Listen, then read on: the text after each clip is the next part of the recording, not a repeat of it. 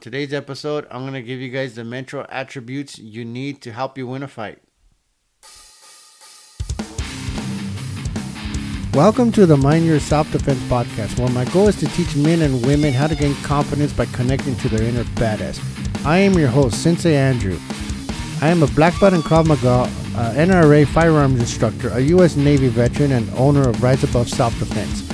By using interviews with industry professionals, self-defense students, product reviews, and personal experience, I can help guide you to your badass. Welcome back, guys. I hope you guys had a good week. Today we're going to talk about the mental attributes you need to win a fight. There's no particular order or priority because, in my opinion, it's all going to be based on context and environment of where the fight or the attack is taking place. So there's no list, but these are things that you should think about prior to a fight or an attack, and consider it when you are actually in the fight or the attack. Um, so, like I said, no particular order, but these are some of the things that I think you should consider, um, and it will help you with your mindset during the attack or the fight. Um, the first one is you have to give yourself permission to defend yourself. You would think that would be a given, but it's not. In my classes, when I have my students, especially the females, they have a hard time hitting other people. Um, Even if they have gloves on and the other person's holding pads or whatever the case may be, women have a hard time um, hitting people with force. They'll give you little love taps and stuff like that, but like to actually unleash the violence that they have that they would need to defend themselves, women are very timid. And it's I don't know why it's a societal thing or whatever causes that, but if you're going to defend yourself in a life and death situation, you cannot be timid. You have to give yourself permission to defend yourself. You are worth defending. If you're not going to give it your all to defend yourself, how can you expect other people to come and give you help to defend you? If you're not going to defend you, what's going to make other people defend you? So you have to just say, if someone's trying to attack you, you have to say, it's okay for me to fight back. Okay? Because it is. All right? So that's the first one. Like I said, there's no particular order. It's just that one I think is very important because most people would think that they wouldn't even have to think about that question. But unfortunately, for a lot of people, uh, it is a question that they need to answer for themselves before they even can think about defending themselves. Okay, and if you use this mindset, if you say yes, I can defend myself, then it'll kind of help you eliminate that fight, flight, or freeze um, reaction that your body would go through, uh, because you're saying, okay, I'm going to fight. You're telling your brain, let's fight, instead of not giving it any information. Imagine your brain as a computer, and I've used this analogy a lot. If your brain's a computer and someone hits you, your brain has to process that pain, even if it's minor pain, even if it's a little paper cut or someone just barely touches you anywhere, you feel it. So your brain has to process it. If it's a little bit of brain, sorry, my brain's not working. If it's a little bit of pain, then it gets processed quicker. If it's a lot of pain, the pain lingers. So, but it takes a little bit longer for your brain to process it. So imagine your computer or your brain is the computer and it's not getting any information. What happens to a computer that is turned on and you don't touch any of the keypads or any movement on the computer? The screensaver comes on, so it just goes blank. And it's waiting for you to give it information. Well, that's what happens if someone is hitting you or threatening you or whatever the case may be, and you're in the freeze position in your mind. You have your screensaver on, and your brain is waiting for you to give it something to do, give it some information on what it's going to do next. So if you allow yourself, like when this person, even before the attack happens or the fight happens, if this person comes up to you in a threatening manner, and you could feel the escalation to where there's going to be a fight, then tell yourself, okay, I'm going to allow myself to defend myself. This way, the screensaver never comes on. Okay, that's like you typing in, you're typing in on a Google search or whatever, you're typing in okay to fight. At least the computer is now, it's starting to get information. Okay, I'm going to go to this website. All right. So if you typed in okay to fight, then your next thing would be go to that website. Now what do I do to fight? It doesn't matter as long as you don't let your brain freeze to where the screensaver comes on. You don't want that. You want to be able to be in the present, be in the now, and focus on what's happening or what's going to happen at that present time. Because if you're not thinking about nothing because you're so scared, then, like I said, you're going to freeze, and then that person could do whatever they want to you.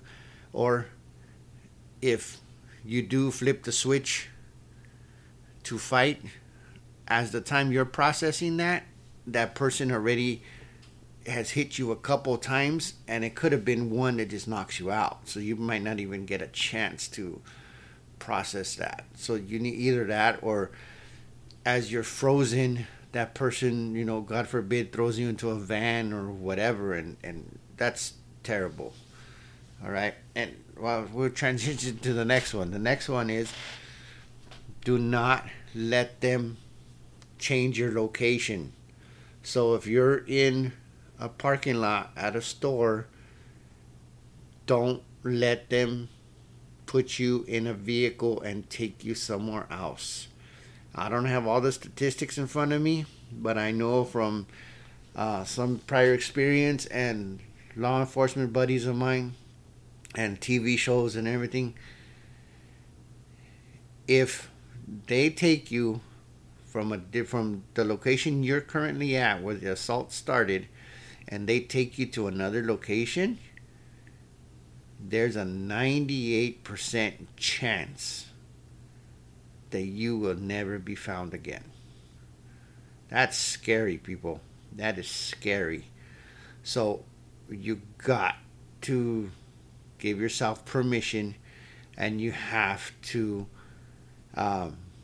do whatever you got to do to make sure they do not take you away from that particular area that you're at.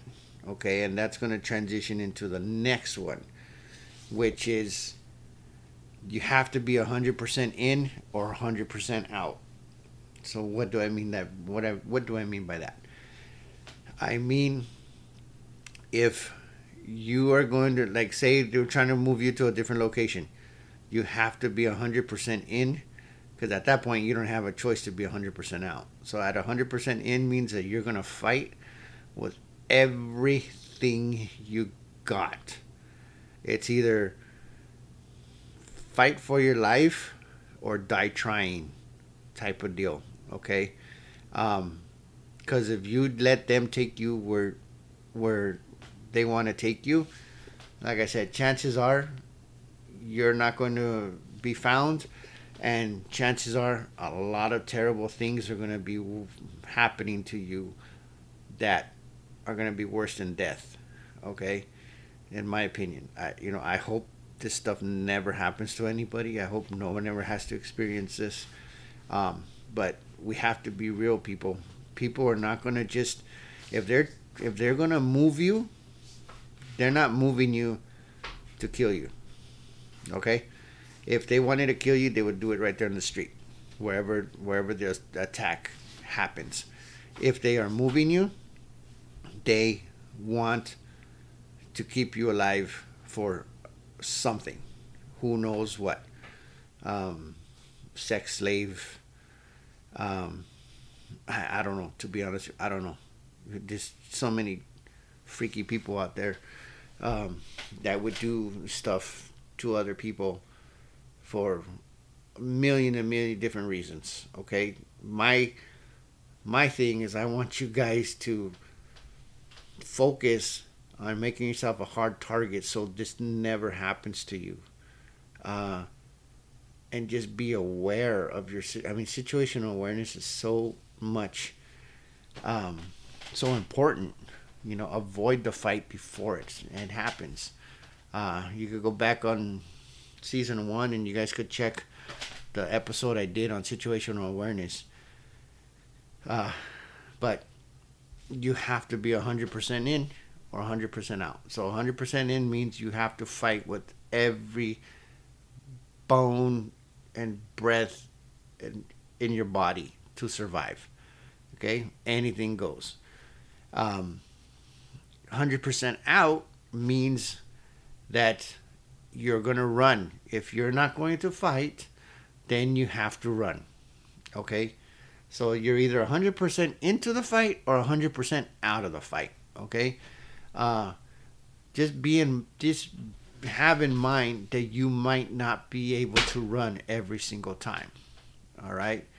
Um, if you're by yourself and you have the ability to run, then run. If you are with your kids or a friend or whatever, are you going to say, okay, it's me or you, or are you going to fight, or are you going to have that mindset? You guys going to predetermine, hey, if something happens, it's every person for themselves and we'll find each other later? Or is it, hey, you know what, I'll stick with you no matter what? I mean, I don't know if you need to have those conversations or not, but most people are not going to leave friends to fend for themselves, in a situation like that. But just have that wherewithal to know that I gotta be 100% in. If I'm gonna fight for my life, I have to be 100% in. Okay? And that's gonna transition us to the next one, which is where you have to be aggressive. You have to be aggressive. The only thing that could stop violence is more violence.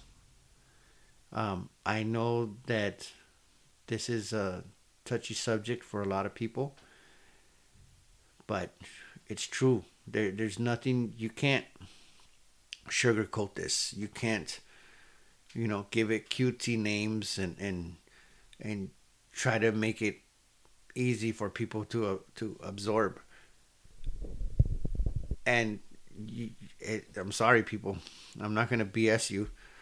And when it comes to stuff like this, you can't BS yourself. Okay.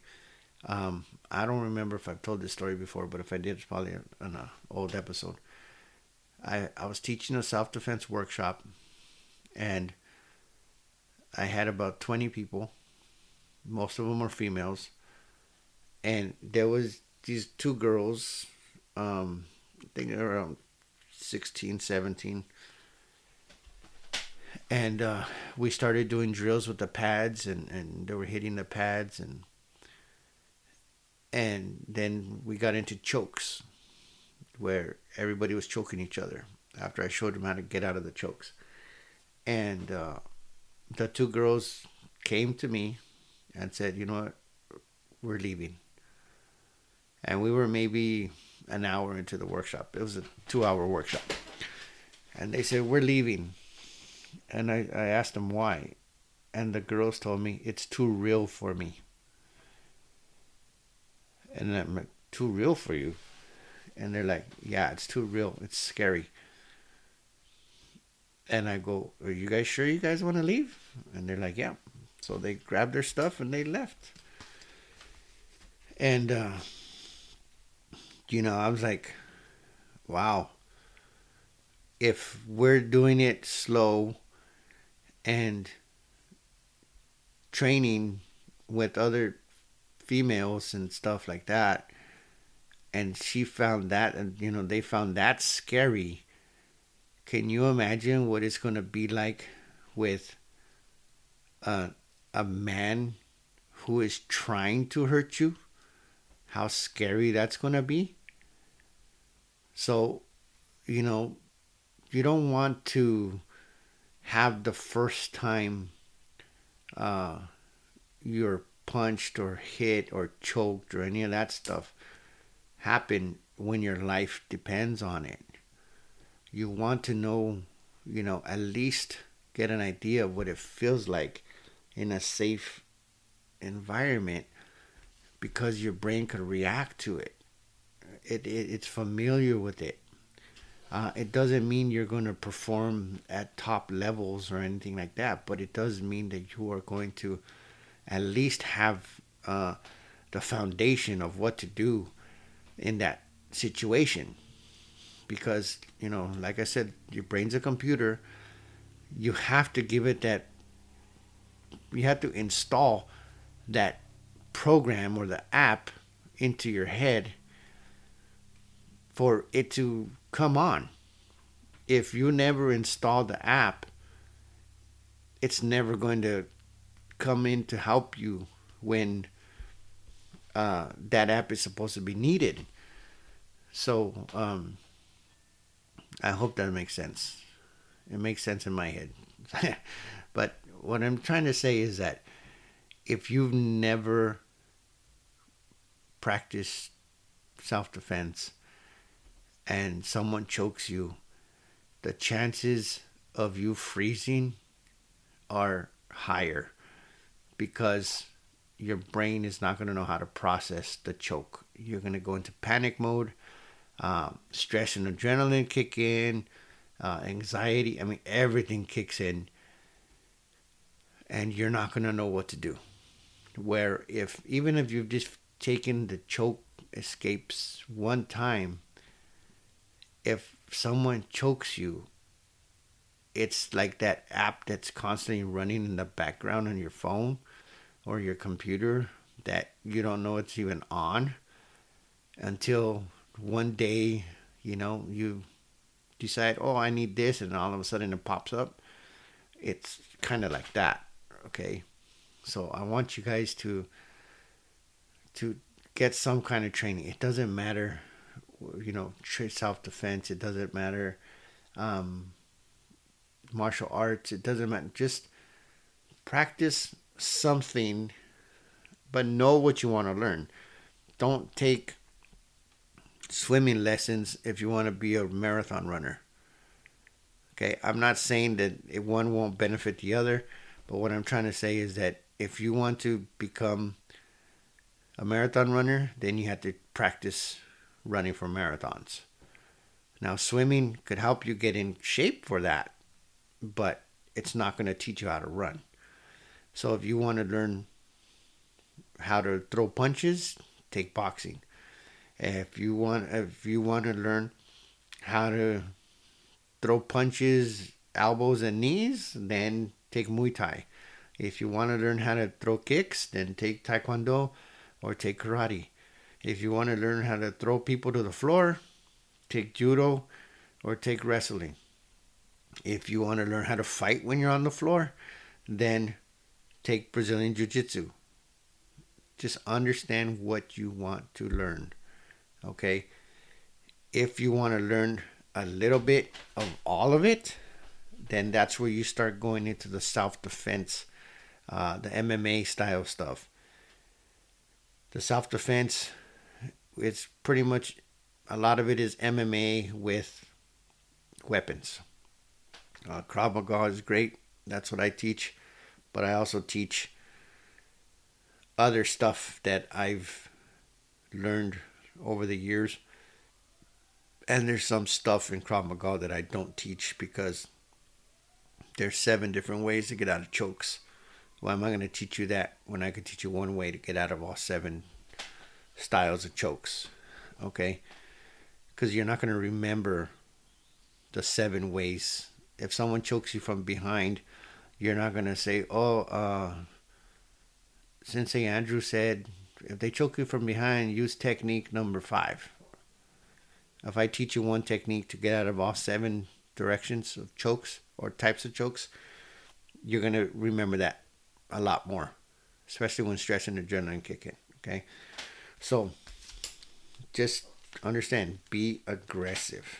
Okay? I also want you guys to be efficient and effective. Okay? So, when you hit your opponent, I want you to have good shots. And like I said before, it doesn't matter how hard you hit them. The brain has to process every shot. Even if you poke them, they have to process that. So if you hit them and they're processing that one hit, by the time they're processing that first hit, you should be hitting them 2 or 3 more times. So they'll be processing. They should be behind. They should be in a delay of processing because you're hitting them so much. Okay, you're being effective with your shots. Like I said, it doesn't matter how hard you hit them. They still have to process it. And just like any computer, if you give it too much information, it's gonna overload and it's gonna crash. And that's what you want to do. Is you want to give them so much pain that they're dealing with. It doesn't have to be knockout pain. I have to stress that because a lot of people think you have to hit hard 100%. Save the energy so when you have those clean shots, you could go hard. But if you don't have those clean shots, still hit them just to set up those power shots. So, say you're poking them 20 times until you could punch them in the face.